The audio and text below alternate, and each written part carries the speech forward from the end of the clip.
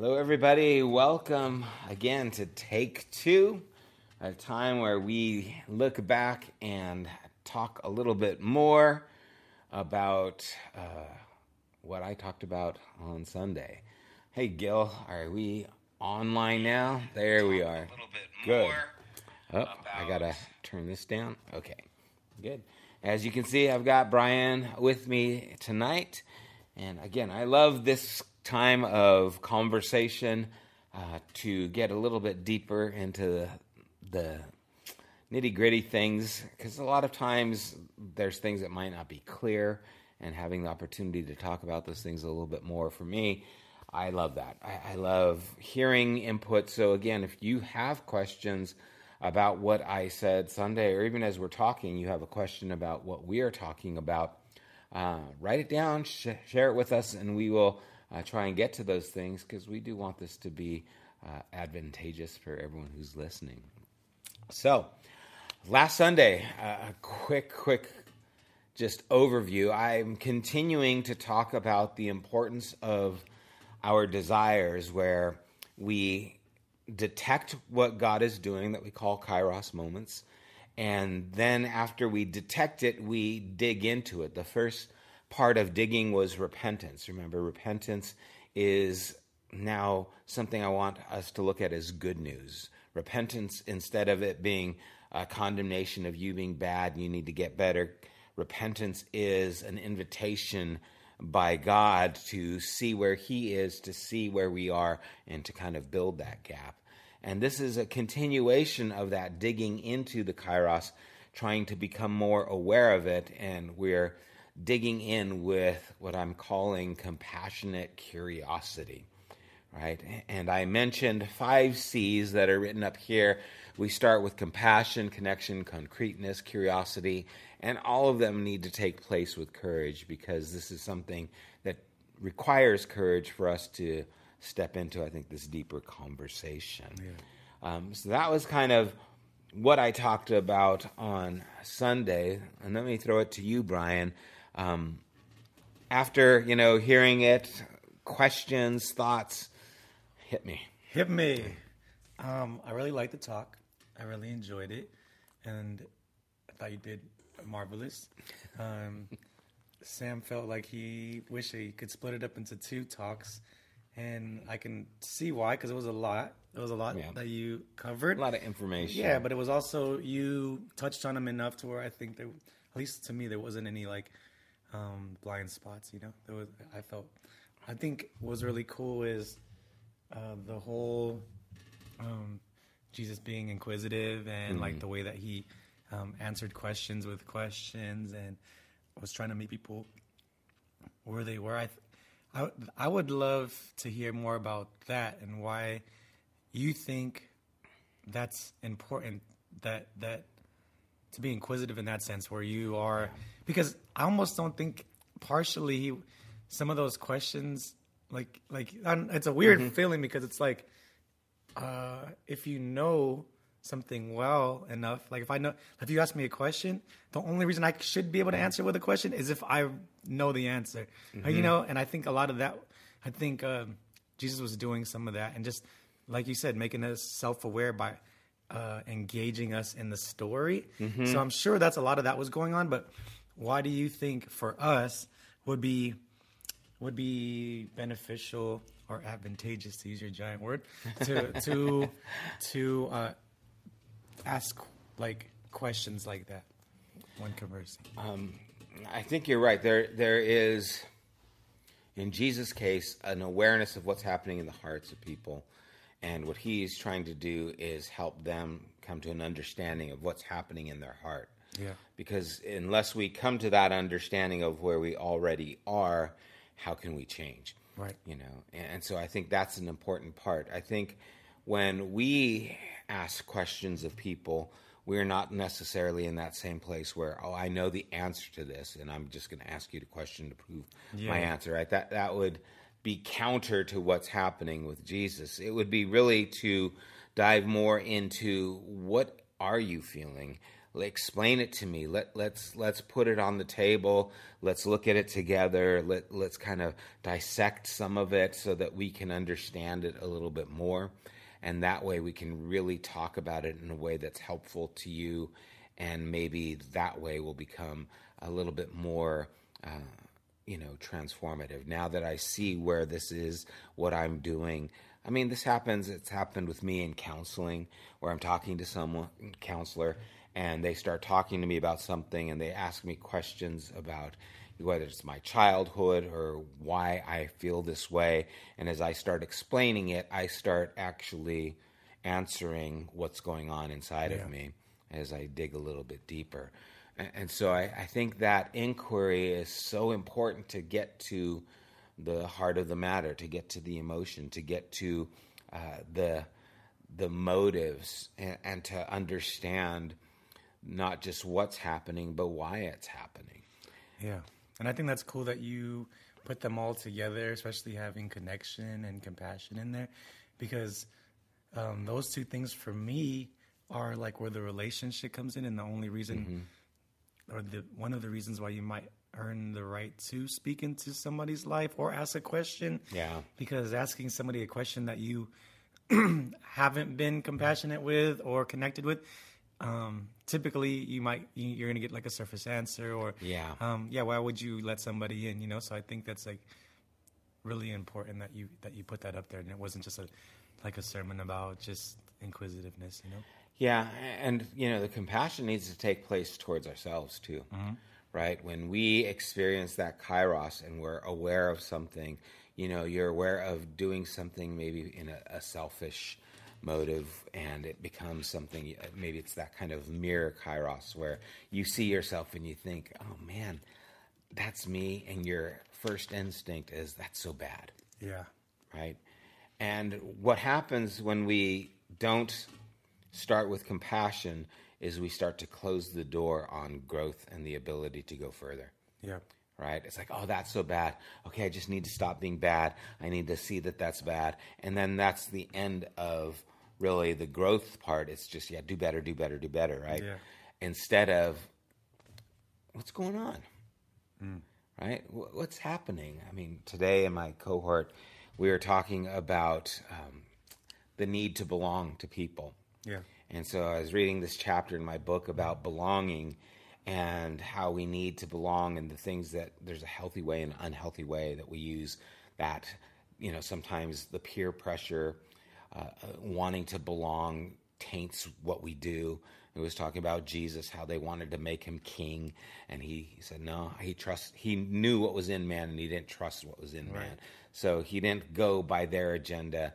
And I was reading this, and I had a lot of pushback. And in reading this, I just felt like, I don't do that. I don't do that, right? And this whole idea of belonging is just like, I just felt this pushback. And normally I would have just kind of gone with it, where, no, that's not me. That's not me. And then I just asked myself, why are you pushing back so much? And a thought came to mind, a memory of when I had, I think I was just out of high school, and I had my first paid vacation ever. And so it's like, I'm getting paid for this week that I have off, so I'm going to do something. But no one else had a paid vacation. Everyone else was working or in school. And so I had to go do something by myself. And so I went camping at Angeles Forest. I took a tent, and I was going to be there for a week. I was going to do some soul searching. I lasted 2 days, and I had to get out of there. It was driving me crazy. And this awareness of that moment came back saying, you can't be alone. You remember that, how horrific an event. I just was like, what do I do now? Yeah. And then there was just this awareness that what you think you don't need is something that shows up. And it just kind of confronted me with how I need it. That's cool. Right? So if I just have this, nope, that's not me, or if that's bad, just stop it, and I don't have compassion to enter into the story, the story usually stops instead of getting to the roots of it. Yeah, that's so good. And I could be witness to that. Like, I've been in conversations where people have done that to me, where they've like met me where I was. They knew what I needed was questions, you know, like, Yeah. I think that there's like, it's typically there's like a power in, from the person answering the questions, but I think Jesus gives another perspective. Like there's a power shift from the person asking the questions. Like you become, and it's a humble, it's a Jesus kind of power, you know, it's like that. It's typical Jesus. Yeah. It's like that, like, I want to know you. Like you said, I want to know you better. I want you to know you better. So I'm going to ask you the questions that I know are going to reveal some things that may bring up some wounds, that might bring up some situations, but that's the only way that I'll be able to empathize. That's the only way that we'll be able to connect. That's the way that compassion is going to be able to be seen. Yeah. So all of these things are like it's almost this like constant like dying. So another like thing can live. Like you're like by asking the question, you're killing the what do you call this? You're killing the the ego almost, like you're killing like the certitude. Yeah. You're like teaching like this could be both of us, you know, like it's like lending like a flag. Like I'm not here to teach you. I'm here to listen. Here's a question. You know, it's like kind of like that. Yeah.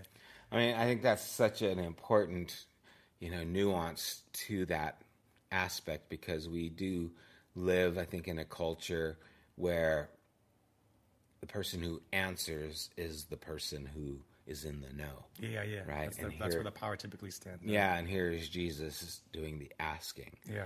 And that does reverse that kind of role and puts it on a different, you know, playing field. And the people who are easiest to connect to are the people who do ask the questions, who want to know. Yeah.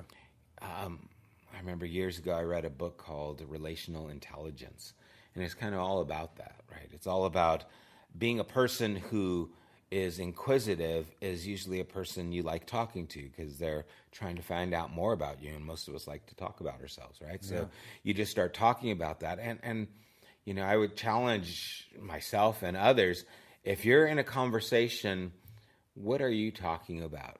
Right? Because I catch myself doing this. I'm talking about myself, my day. Nothing wrong with those things.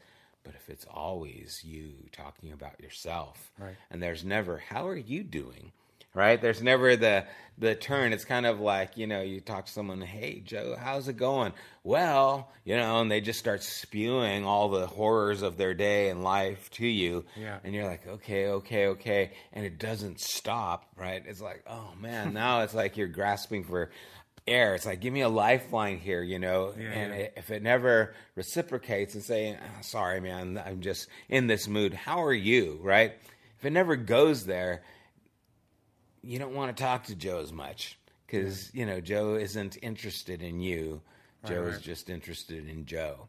Exactly. And that's hard to connect with someone who's just interested in themselves. There's this activity we did at that poetry workshop we filmed at my house the other day, and it was like 4 boxes of, like, they had different types of happy faces, and they all represented a type of responder that you are. And one of them was like, if you're a responder, like when somebody gives you good news, you immediately give your good news, or like and that's like a weird face. And then there's like another one that didn't have a mouth, and it was like when somebody gives you their news, do you automatically like talk about how it's like turn the table to you? And then there was like a healthy one, you know.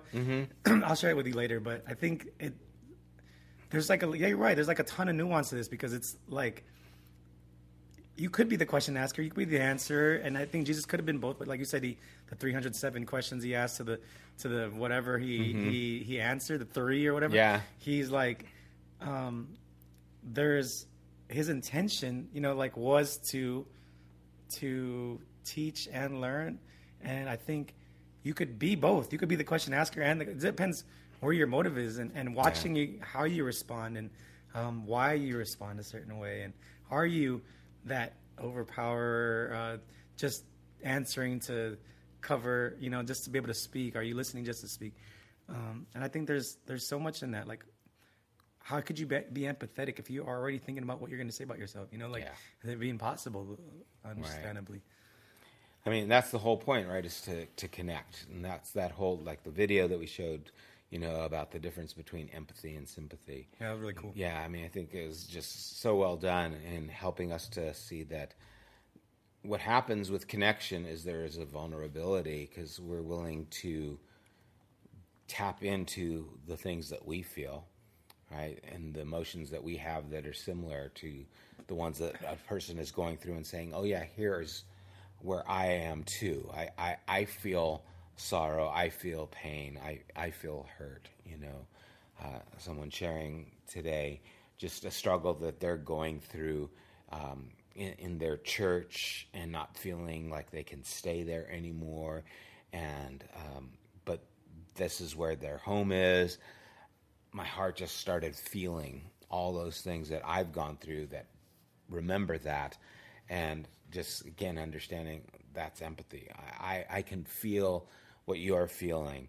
Now, the question is, do I want to expose that I feel that? Or do I want to come across as strong? Like, well, hey, listen, man, this is what you need to do. This is it.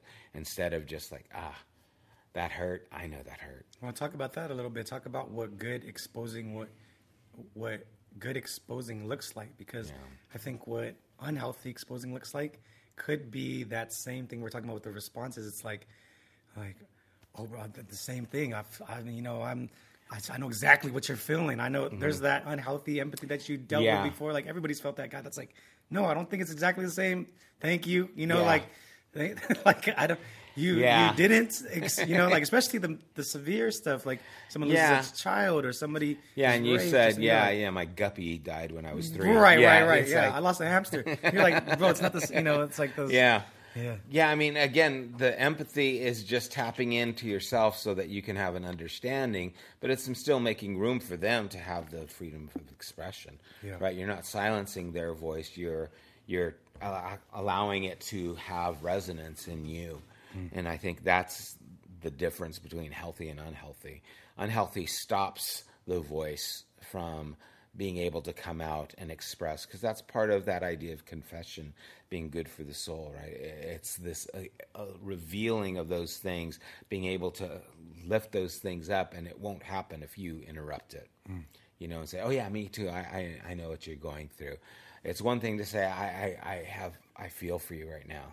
I feel, or even like in the video, I don't even know what you're going through, right? But I feel for you, right? And just having that kind of compassionate stepping into identification with, instead of that idea of sympathy is like, oh man, that's bad.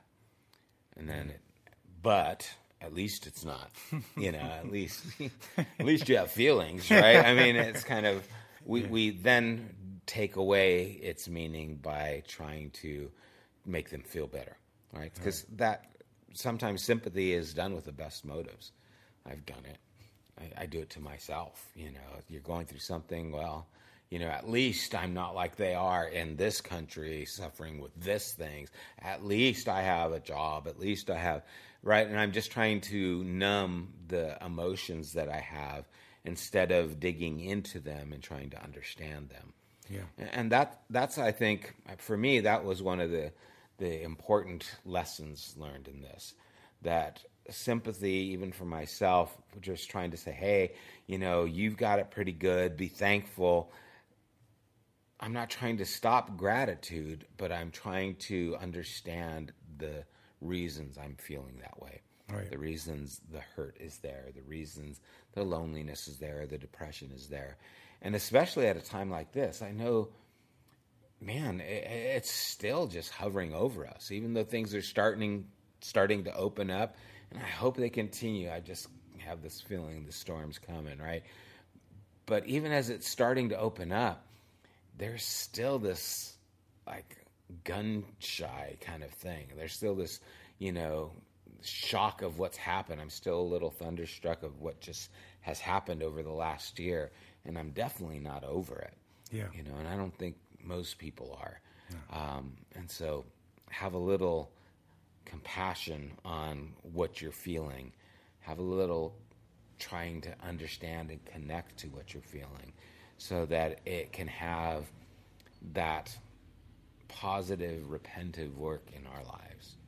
One thing that you kind of ran through that I wish maybe you would have did, you kind of touched on it right now as well, was like when you said that people eat or they watch pornography or they have these habits that they use to cover up maybe how they're feeling rather than like finding the kairos in that or like where God resides in that. And I know we talked about it before, kind of allowing yourself to reveal what need that thing is meeting, and then asking God to show you how to fill it with other things that that could lead you to Him. So I think that's an important part of this digging, is to not shame yourself to a place where you silence yourself. And, you know, those were the things I used, whether it was the overeating, the pornography, just this, I want to... shop. And the excessive shopping. These are all things I do, but I don't want to admit to them because they're just not the best light I want to be seen in. And so what we tend to do is just pretend they don't exist. We bury them. We don't talk about them. And I think, of course, if we're going to talk about some of these things, you want to have someone safe you can talk to, someone who's not going to condemn you, whether it's a counselor, a spouse, close friend, someone you trust who, if I share these deep things, whether it's those or others, I'm not going to get judged, or they're not going to go and tell everybody about it, right? And it's going to be something that causes more pain. But if I don't go to that place of trying to communicate with what's happening, then what's happening will never have the ability to have a benefit to me. Right. And that was kind of the idea of the good news of these moments, right? To see them as something beautiful can happen here.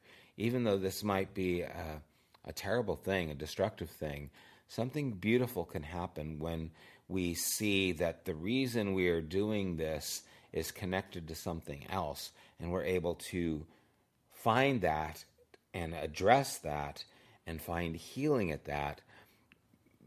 There's a deep level of healing that's taking place. You know, that would not take place unless there was the reckoning of these things, acknowledging them, and digging into them. And it reminds me of, like, as you were talking, it reminds me of any of those, like, shows where they redo the house for the people, and like, what do you call it, makeover house shows. There's that moment where the couple kind of realizes what's going to happen. You know, like they're going to destroy the house they live in. And then they're going to get this brand new house that, you know, they trust these people to do it. But there was that moment where they're like, I really like this wall. I really like this paint that I painted with my mom. And now it's, but you know, there's this like moment where you're like, but there's a thank you to the thing, you know, like thank you for filling that void, you know, there's some beauty in that moment where you're like, this place is trash. This is not the best place for me. But thank you for covering me for that moment, whatever. And then moving, you know, like I get what you're saying, but it's really easy for someone to like hear that and be like, you know, there goes Sam, always trying to turn every bad thing into something that might be good, you know. But I think there is if you really, and it makes the relationship with that thing more human, you know, like gosh, that's the word, right? Human. It makes it real. It makes it something that is part of who you are, and you can't move without dealing with who you are. You know, right? It's the only way you can move forward. And sometimes the unwillingness to say, well, you know what? I get a lot of comfort from shopping on Amazon and buying that. Or having that glass of wine or whiskey, or, going to that website. I find it does something for me to ease the stress I'm feeling, ease the hurt I'm going through, to deal. If I don't at least acknowledge the good it's apparently doing for me, or the value I'm getting from it, then we end up kind of lying to ourselves. Yeah. And then if you're lying to yourself, you're going to eventually say you were lying to yourself. Yeah. And so that's pretty crazy. Yeah, you'll kind of continue in that vein. Gosh, when we do it in so many ways, especially in this church culture, where we just want to label things bad and therefore just don't think them, don't do them, and it causes more harm than good, because we end up stuffing these things down and never addressing them. Right. Gosh, I've been listening to a few things just talking about that. It'll be a whole detour if we go that direction. Did you listen to the fundamentalist one on the conflict? No, I haven't listened to that. he just a little side note. Sam and I listened to this podcast, but there's one of the guys was talking about this thing called like purity culture. Peter Rollins was talking about purity culture, and how we have this desire to make everything really clean, like very like kind of what we're talking about has happened in the church for the longest. Like, don't mention it. Let's just make everything really clean, and that's the aesthetic. He was saying something really interesting, like that social media and these like maybe dating websites and stuff like this, they cater to this kind of thinking, because they're like, all right, we're going to only tag you in people that think exactly like you, things that you're into, and what that's going to do is wash out everything else that you're not a part of, so that you don't see as right, that you don't see as conflict with your thoughts. So now you have nothing. You won't have to wrestle with anybody else. You won't have to deal with anything. You won't have to deal with date somebody that's not. I'll just X out all the people that you shouldn't be dating. We'll just match you with the perfect match, and that's what they're trying to sell, right? Yeah. And he's like, wouldn't it be cool if they made a club that instead of matching you with, like, I guess they have these clubs where you can, if you think about like anything that's exclusive, right? They're trying to market to a certain group. Yeah. But if there was a club that was like intentionally putting you with people that they knew you weren't going to get along with.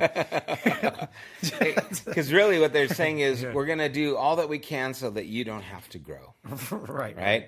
I mean, because that I'll jump into here, because that really is the same thread that I was going to go into, where it was talking about how that purity culture and what they've done to try and say, oh, you can't even look at a woman. You can't, if these things are happening, you just got to bounce your eyes.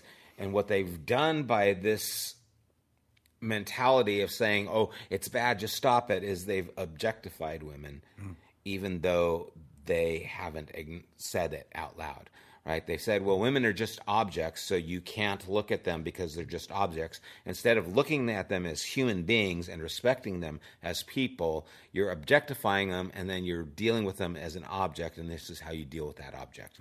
Right? Which doesn't allow growth. It doesn't allow healthy relationships. It doesn't allow you to deal with conflict and then communicate. And so we've got a whole group of Christians who don't know how to talk to the opposite sex because they've seen it as a threat.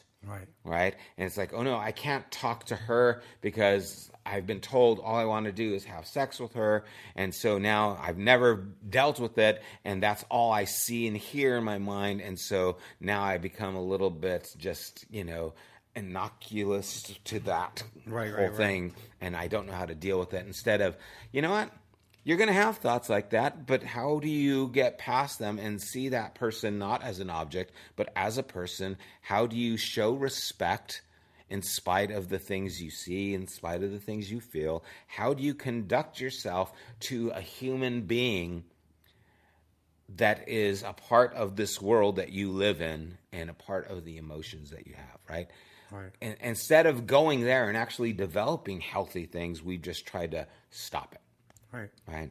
And that's, again, I think this goes into that concreteness, right? We're starting to name things, instead of just, oh well, there's just this blanket of, oh well, that's bad, oh yeah, I lost my temper. What happened? Oh, I just got carried away. No, tell me the nitty gritty of it. What really happened. Well, my wife said this. I got upset and I threw and smashed something on the floor. It's like, okay, well, let's talk about that, right? Because now it's like, now I'm dealing with it, right? Without the concreteness, without talking about, well, this is what it is actually happening. Oh yeah, I just overspent. Well, what did you buy? Now I got to tell you what I bought. Now you got to really know me. Yeah, now you got to okay. see inside of my I bought my 25th pair of shoes. You know what I mean? It's like, now, right. Why did you choose those shoes? What's going on? I mean, what do you get from buying another pair of shoes or whatever? The concreteness forces you to look at it a little bit more closely, deal with it more authentically. It makes the reality of what's happening more present, so that you can actually deal with it. Yeah.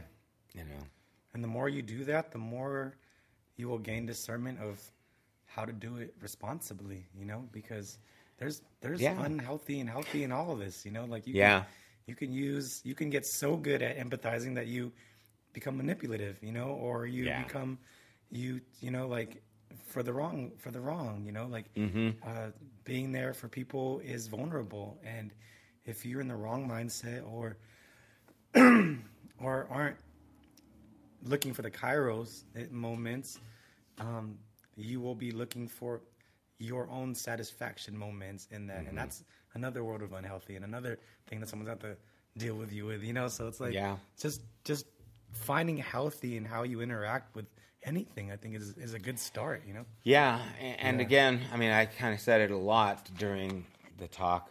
It's one of the things I think I repeated too much, but it just, unless we're really known, we can't really grow, and unless we really, the real us shows up with what's happening, how can God really deal with us?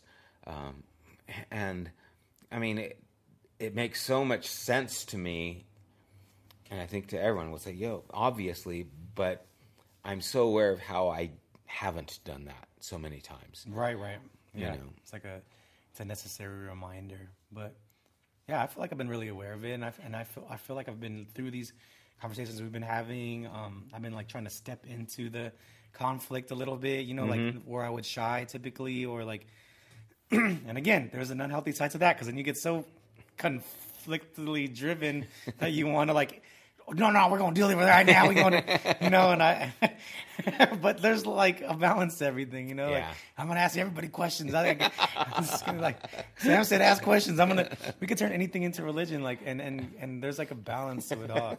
I think that's why those 3 questions that Jesus had to like answer 3 questions, because he knew if he didn't, we'll be like, Jesus never answered a question straight, so we should never, I think that's where the balance comes in. He had to show us like it's. No, it's true. I mean, we can go overboard, and again, everything that we're talking about is happening in grace and truth. Right. It has to do with this journey and this goodness, and the reality is God sees us and sees Himself. Because if it's not in that place, it's not safe, right? Right. I don't want to get concrete with someone who I don't feel safe with. Right. And the only way I can get concrete with somebody is have that environment of trust and connection. Otherwise, it's too vulnerable, right? But vulnerable is what we need. Yeah. And it's unfortunate that the church has become such a place where being vulnerable is not a virtue, and it's hidden. I mean, I know so many,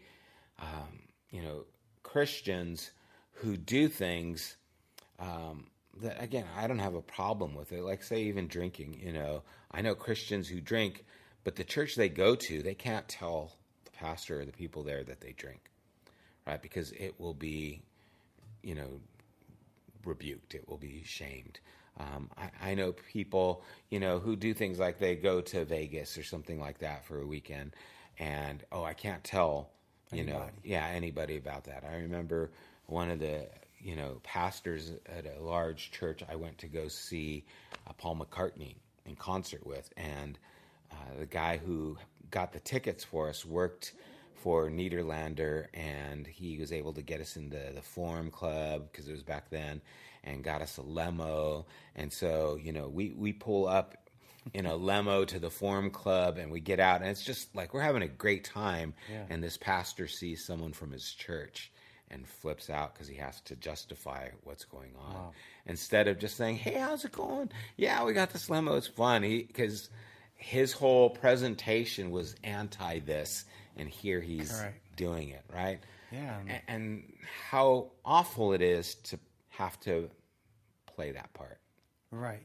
And I mean, one, I think, perfect example, which is, I think,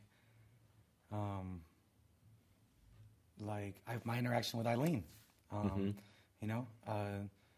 if you're watching, Eileen, I'm grateful for you. And she was willing to meet up with me, to have a conversation, and I was willing to meet up with her. And we wanted to deal with our understanding or misunderstanding of a situation, and came to a conclusion where both of us understood each other more deeply, and it couldn't have happened unless we were willing, Yeah. And and I was grateful for that moment, because there's not a lot of people who aren't in my immediate circle who would just want to meet up with me to tell me how they felt about something they felt I was doing wrong, Yeah. And so that was, there's obviously lets me know there's some conviction going on, but through those conversations, she was even able to say I'm able to see something different now because you brought something to light that I needed to see, so thank you. And she thanked me, and I thanked her, and we're not hanging out every single day, Yeah. but that there was a compassion that happened that I took something from, and still learning from, and I miss you, Eileen, and I hope to see you soon, and I hope the church opens back up. But that's why it's valuable, Yeah, and that's where respect develops, right? You respect someone because they're able to communicate with you and able to hear you, right? It wasn't, Eileen just didn't come out to you and tell you you're doing this wrong. Nope. She talked to you and listened to you, and you guys were able to have that dialogue and conversation. Absolutely. Yeah. And now you have a deeper understanding for one another, which gives you the ability to have a more dynamic relationship, right? Which and who would have thought you could just not just yell at each other and just or talk behind each other's back, and that'll fix everything. That's just not how it works. Yeah, So it's gosh, those are the things that happen. I mean, the people who slander people, in the church, it just happens so often. I know that there's times where I've been involved with church leaders and stuff, and I'm just sitting in this room, and I'm just thinking, man, any other room, this would just be considered really gossip and trash talking. But for some reason, it's not here because everyone's, big, and it's interesting how the rules change, in certain levels. And this is where Jesus really lays the hammer down, on the people who are, you want to be great, you better be a servant. This isn't how you see these people who lord over you. That's not the way it works here. And so all this, I think, cuts to all these things. It cuts through this idea because it cuts through with compassionate curiosity, right? And we get to the nitty gritty, but we do it with love and concern, not behind the back, not blasting someone, not seeing ourselves as other than them, but seeing ourselves with them. Yeah. The empathy, all these things are important. That, even what you mentioned, what happened with you and Eileen having a conversation, there's something sacred happening there. Yeah, I believe it. It's a sacred space when you're able to have that kind of conversation about things that are troubling. Yeah. And this is what we're trying to do. We're trying to dig into that. Yeah. Right. And make sacred spaces happen. Yeah. How beautiful would it be if that was what the church was known for? The place where we can talk and find grace and explore truth and grow. Honestly. Yeah. Yeah, why not? Why couldn't the church be that? Shouldn't the church be that, you know? Yeah. And it's sad because when you hear people say something like for example, they talk about the open mic we used to run, like, oh, that's what I feel like church should be, or that's where I found God, or not saying that God should be excluded, but shouldn't be people. What happened to people finding God at church and like going to church and knowing that they would go to meet people that would want to be after that, and it's so sad that there has been like a shift, and it's strange, you know. Yeah, I mean, talking with someone recently, they were talking about someone they knew, and they told them what I think church should be is people getting together and talking, right? And I definitely think it should be that. I think it should include that. Doesn't mean that's all it is, right? But that's what I would like to see it include. I mean, and that's was the idea of this, you know, Take Two, was to develop this to have that kind of dialogue. So it's not just me telling people what to do. It's us talking about things. Yeah, I'm throwing a topic out, a conversation out, a scripture out, and then we digest it and we wrestle with it, and we argue about it, and we share my thoughts, your thoughts about it. I remember Alex Ortiz brought a friend to church, you know, Alex and his friend, this girl he was dating at the time. And he brought her to church, and it was on midweek. And I was saying, does anyone have any thoughts or questions? I opened it up, and they were just like, what? He's the pastor. Why is he asking someone else for a question? And it was troubling to her that I would want other people's input. And it just, that was the mindset that she's coming from, that the pastor is supposed to just tell us what's happening, not ask us. Right? And how terrible, right? How dangerous. And unfortunate that's what we're okay with, you know, as the congregation. It should be, we should, I mean, the most valuable relationship I had with the pastor is, you know, with you, you know, and I've been in church my whole life. And one other relationship I could even kind of think, you know, was this priest growing up, and he would have dinner every once in a while, and he knew our birthdays and stuff. But even that was like, that was not relational. We still treated him like he was something that I don't think he was, you know, which is like this, you know, like big old thing, you know, and we're like, you're not the president of anything, you and made it clear that's how he wanted to be treated and how he felt comfortable being treated, you know. So I don't know, there's the Catholic, the whole and it just depends. I mean, I know some priests that are just like the most humble people in the world. You know, they're not asking you to call them father or anything. And then I know pastors who, you know, specifically say, you need to call me pastor, you know, and it's like, okay, you know, the title starts to mean something to them instead of it just being something they own, a responsibility. But then you start just putting how do you open up to someone who is putting up this kind of level of thing? It's hard to, now I've got to reach you, and you're not going to ever be vulnerable to me, kind of things. I mean, I don't know of, gosh, I'm sure it's happened, but I can't recall a pastor opening up and being vulnerable to me. Maybe once. But it was, very strenuous circumstances, right? And that's unfortunate. I mean, I guess my brother, he doesn't count. He's my brother. You know, we know too much about each other. So, you know, it's unfortunate that there's that lack of humanity. It's true. And it's weird that I even maybe considered not coming here for a long time because I felt like I knew you too well. And that was like a thing, you know? And I remember thinking that, like, I don't know if it's wise that I, go to Sam's church, because I think Sam and I are too good of friends now or something like that. And you're like, wait, what that doesn't make sense. Like, why would I want to be estranged from the pastor at all? And why would I?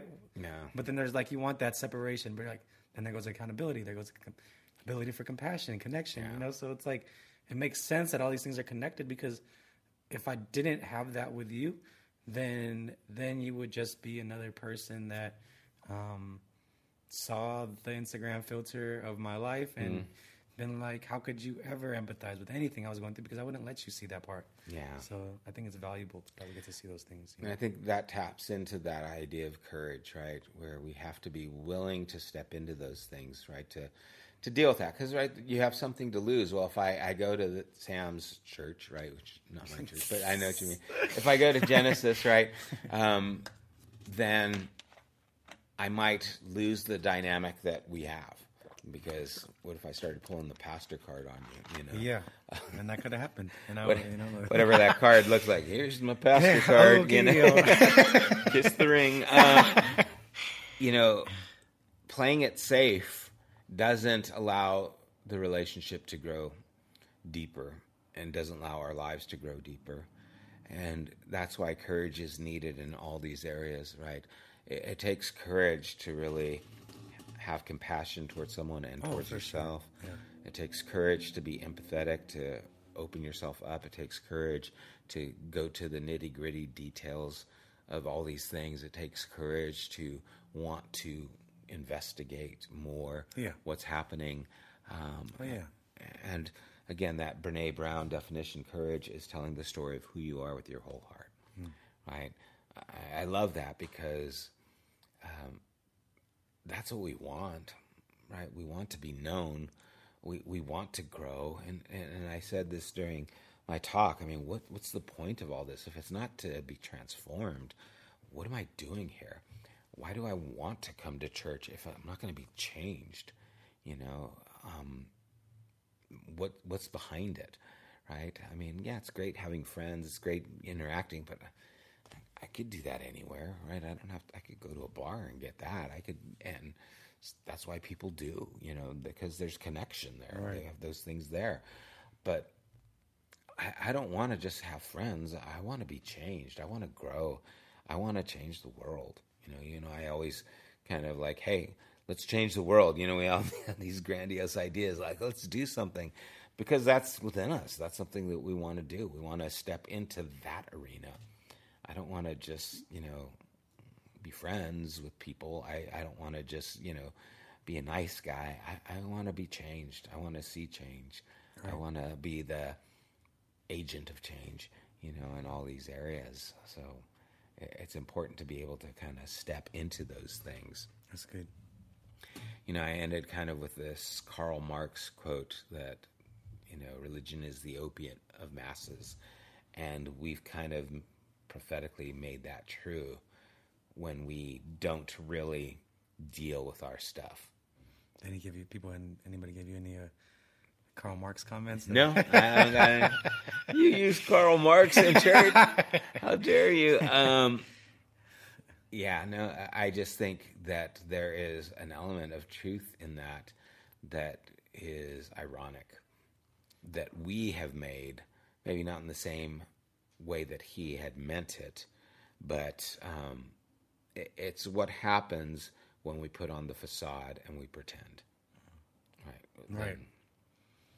And the religion part being the thing that we put before God. Because I think anytime I've ever said, I don't consider myself religious, or I hate religion, or these kind of comments that I come up occasionally every day, it's someone says, well, explain yourself, and I go, in the same sense that Jesus was confronting Pharisees and Sadducees and scribes, I see that now, and that is what I'm talking about when I'm saying religion. And it could be, and that's the grander scale. I think we can be religious in any sense that we've, and me and Jordan talked about this. It's not that we're elevating these things to God level, I think we didn't put God in its place, so these things don't have a place.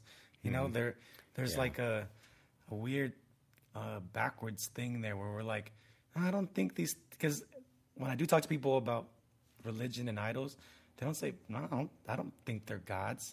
They're not possessing me or anything like that. And I go, well, then God's in its wrong place. Then God hasn't found the place where, you know, at its highest place of your life yet, or your highest understanding. It's sitting down there with the thing that you are, you know, when they say like, show me your phone, show me your bank, and I'll show you your God kind of thing. And I think it's you put it down, you put God down there with the understanding of those things. So God's still serving you, and you're not serving God yet. You know, so it's like these kind of things. Yeah, I mean, the whole idea that being a follower of Christ is a rigorous commitment to reality, right? It's I'm going to find the real above everything else. Yeah. Right. And that's where God is, in the real. Because the pretend, the facade, all the other things we use to cover sometimes or hide from the real. Yeah. And so that idea. And so that's why, you know, how we convey ourselves and the words we use matter. You know, when someone asks me if I'm a Christian, I immediately think, what do you think that is, right? Is that Westboro Baptist Church? Is that, you know, what is in your wheelhouse when that word is being put out? Because I don't want to step into that necessarily, but I want you to know how important Christ is to me and what that represents to me and how that's changing me and how I believe that is meant to change all of us in a way that's good for the world, right? For people who grew up in, you know, communist countries who, you know, learned, you know, about Marx or whatever, you know, when people think, well, you know, Christians, you know, and America just go hand in hand, and like, what about Christians in China? Yeah. You know, what about Christians in Syria? What about Christians in Haiti? What about, you know, they have a different government, they have a different mindset. You know, let's not put God in those boxes, right? And let's be real about the box we're in, because we all live with those different kind of glasses that see the world from our reality, and so. This is kind of take off the glasses, get to the heart. It happens, you know, in these ways, in this grace and truth area. We have to have compassion. We have to have connection. We have to have the concreteness. We have to have this curiosity, and we have to have the courage to go there together so that we can get to the heart of who we are, and that's where God is. That's good. Amen. Amen. Amen. All right. Well, thank you, Brian. Thank you, Sam. Thank you, whoever else is out there, for being there. Thank you. I hope you guys enjoyed this. And again, we miss you and look forward to having times together. And we'll let you know when that happens. But in the meantime, stay safe, everybody. God bless you. We hope to see you Sunday morning here at YouTube Live at 10 a.m. Or you can join us here live. We are meeting outside. It's been great seeing some people. Unfortunately, there is no child care at this point. We will let you know when that changes as well. But God bless you guys. Love you. Miss you. Take care. You have been listening to the Genesis podcast. We invite you to join us at one of our weekly gatherings. You can find more information at www.thegenesisstory.com, as well as opportunities to help financially support this podcast. Thank you for listening.